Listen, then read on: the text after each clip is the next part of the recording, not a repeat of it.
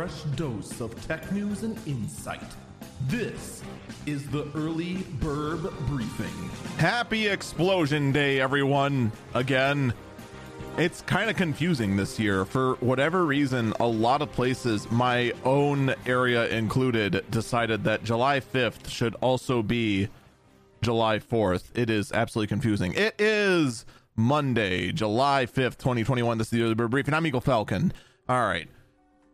Now, with confusing holidays of when it is being celebrated or not out of the way, let's talk about early adoption and why it is not always a good thing. I want to stress first off, so far as we know, this is the only case of this malfunction. It should not be assumed that all of the following product is automatically defective, but it is still something to be considered, that you should consider when it comes to adopting a brand new product. The Tesla Model S Plaid Edition, which I don't know why, but every time I see Plaid, I keep wanting to say Plaid. Just whatever reason, that's what my brain just wants to say every single time, despite the fact I know better. A Tesla Model S Plaid, I did it. I just did it. A Tesla Model S Plaid erupts in flames and briefly traps its owner after the electronic doors fail. So the Tesla Model S Plaid, and for those who don't know, is the latest version of the Tesla Model S. This is the one that decided to turn its internal screen into landscape, making it less usable, but more like the Model 3s and Model Ys, and also adopt the yoke steering wheel, a move that I think was one of the worst ones to possibly blight the Tesla Model S as a whole.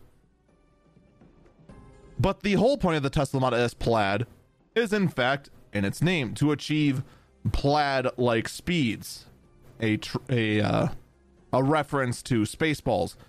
This supposed 1,000 horsepower electric car is able to achieve incredible 0 to 60, but unfortunately, the car caught fire. The owner tried to get out of the car after it caught fire, and the electronic door motors failed. They would not let the owner of the vehicle out. Eventually, according to the driver, he threw all of his weight against the door, and that let him get out while the car was still in motion. And then, of course, because it's a lithium fire, the fire just eventually consumed the whole thing, since it had a metric ton of lithium to just consume the whole vehicle. Fortunately, no one was hurt other than, the car. As far as I'm aware, the driver did in fact get out unharmed. Most likely was taken to the hospital just be checked over, because that's normal procedure.